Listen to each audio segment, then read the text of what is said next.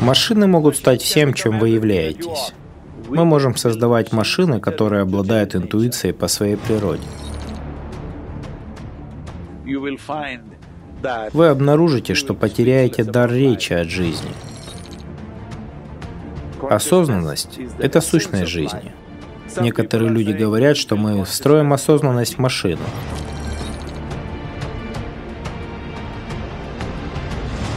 Намаскарам, Садгуру. Эксперты утверждают, что человеческая интуиция — это, по сути, биохимические реакции нашего организма. Если это так, значит, можно научить искусственный интеллект воспроизводить человеческие эмоции. Человеческая интуиция действительно является биохимическим алгоритмом, или же это нечто более глубокое?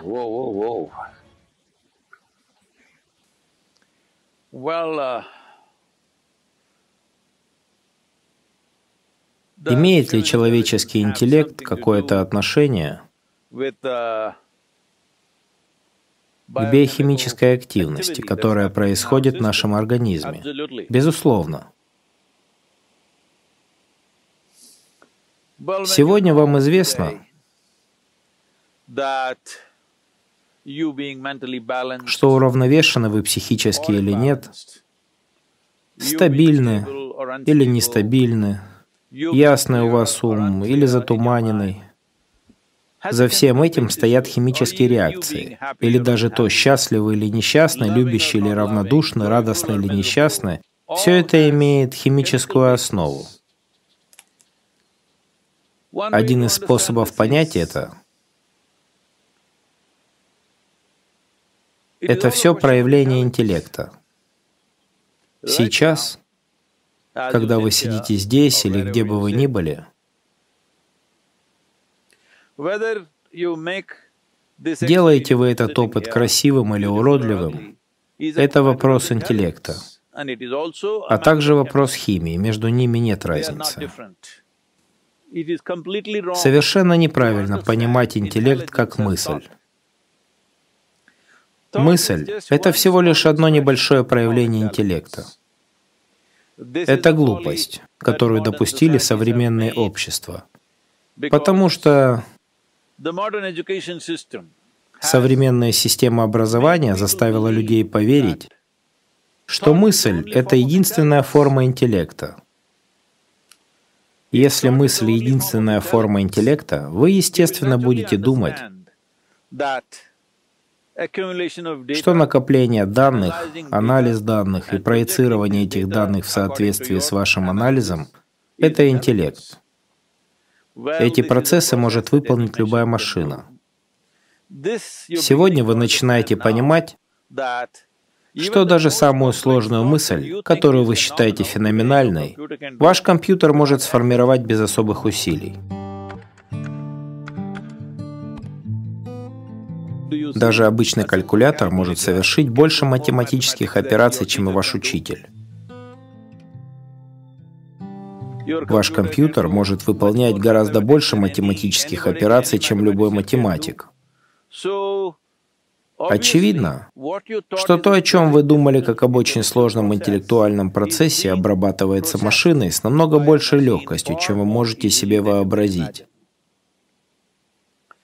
Люди возражают, но математика — это одно, а литература — это совсем другое, музыка — совсем другое. Будь то литература или музыка, которые принято считать, что называется излияниями человеческого сердца, даже это может быть сделано машиной. Существуют машины, подходящие для этого. Но вы увидите, что в ближайшие 25, может быть, 50 лет, не знаю, как скоро, но это неизбежно произойдет. Вы не сможете их различить. Или, возможно, произведения машин будут более совершенными.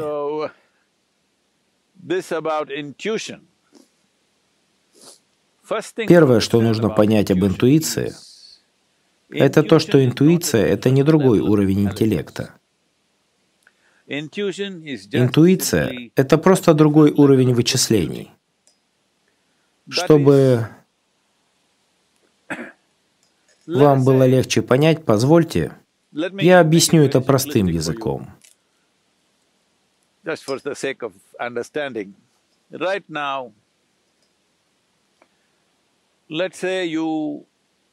Представьте себе ребенка, который рос в закрытом помещении и никогда не выходил наружу. Но потом вы выводите его и показываете ему это дерево. Вы понимаете, что он делает? Он собирает данные. Цвет, форма, движение, как оно выглядит. Он просто собирает данные через свои органы чувств. Пусть он рассматривает это дерево несколько минут. Допустим, через какое-то время, когда он станет старше, вы попросите его нарисовать дерево. Скорее всего, он изобразит его почти на 90% верно. Но процесс усвоения дерева его умом не является логическим. Это не происходит так. Размер листа 5 на 7 сантиметров, цвет такой-то, оттенок зеленого, который является комбинацией того, этого и этого. Нет, здесь нет логического усвоения, это интуитивно.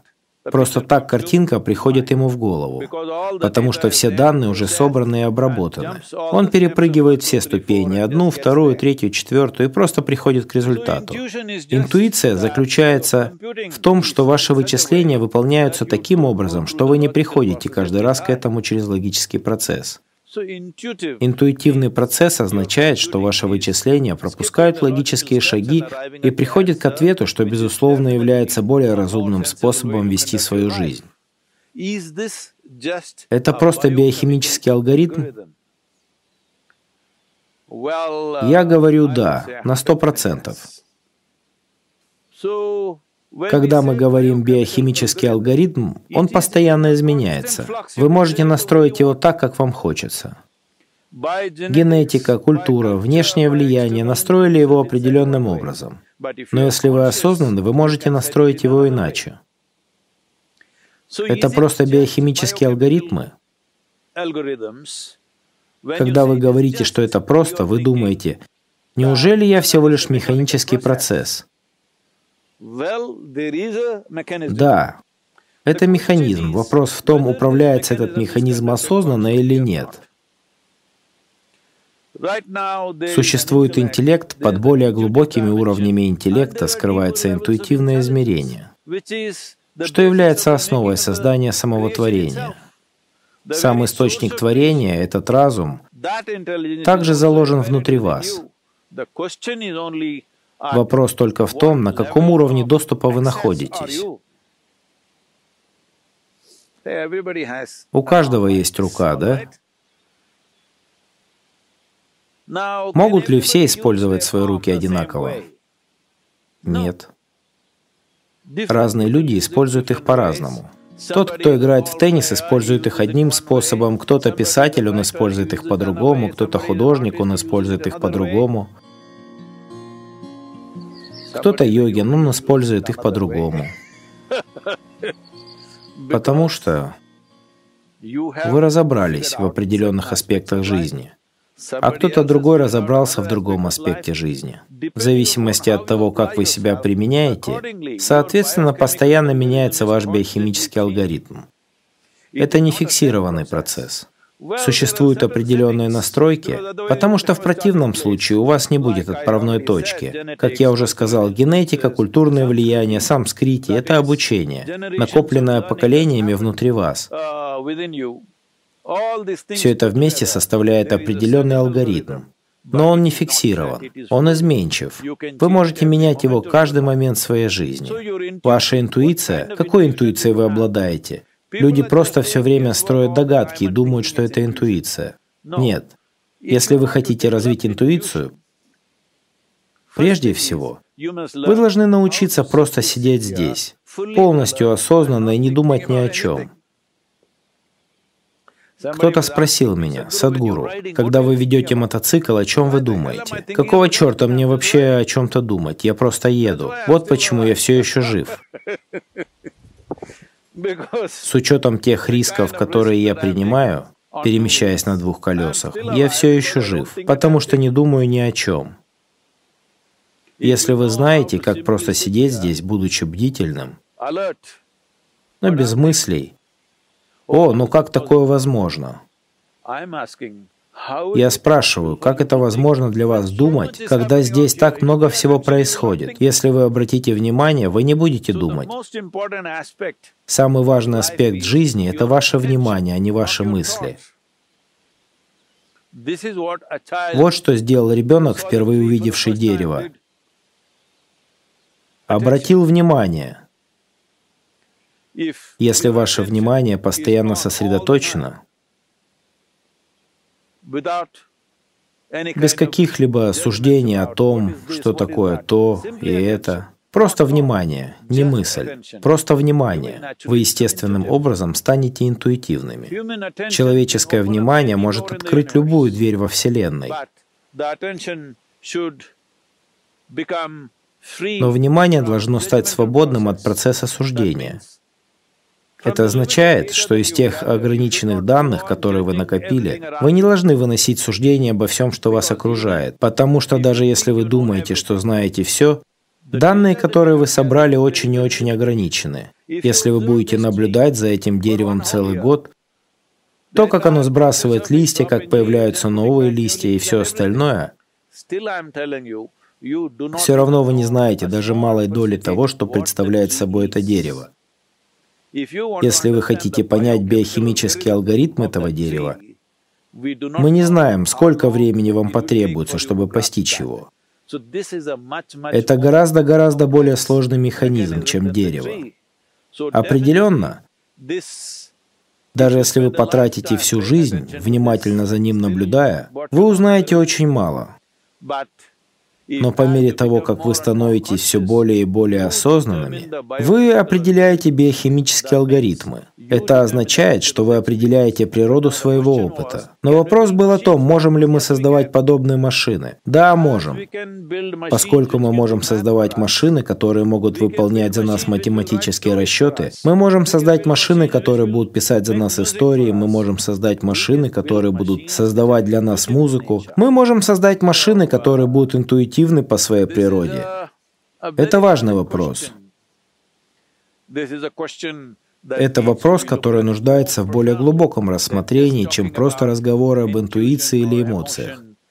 На него нужно посмотреть как на жизненный процесс, потому что в жизненном процессе нет разделения между интеллектом, интуицией, мышлением, работой сердца, функцией печени, функцией почек или тем, что делает селезенка, что делает мозг. Нет никакой дифференциации. Это все одно целое. Понимание этого самое важное. Только тогда вы познаете жизнь. Только тогда вы испытаете ее в полной мере. Только тогда вы обнаружите, что теряете дар речи от жизни. Потому что нет таких слов. Есть ли слова для описания подобного явления? Нет слов, чтобы описать, что такое жизнь. В чем ее суть, нет умозаключений. Когда нет слов, нет и выводов. Когда нет выводов, нет и смерти. Это путь к освобождению. Я знаю, вы задали простой вопрос о том, могут ли машины стать такими или нет. Машины могут стать всем, чем вы являетесь. Могут делать все, что умеете вы. Возможно, даже лучше вас. Вы знаете, у них все получается лучше, чем у вас. Единственное, чем они не смогут стать, это осознанностью. Некоторые люди говорят, что мы встроим осознанность в машину. Это не произойдет, потому что это и есть жизнь. То, что вы называете осознанностью, это суть жизни. То, что невозможно описать, то, для чего у нас нет слов. То, что является той неописуемой силой, благодаря которой все происходит. С машиной этого не произойдет. 100%.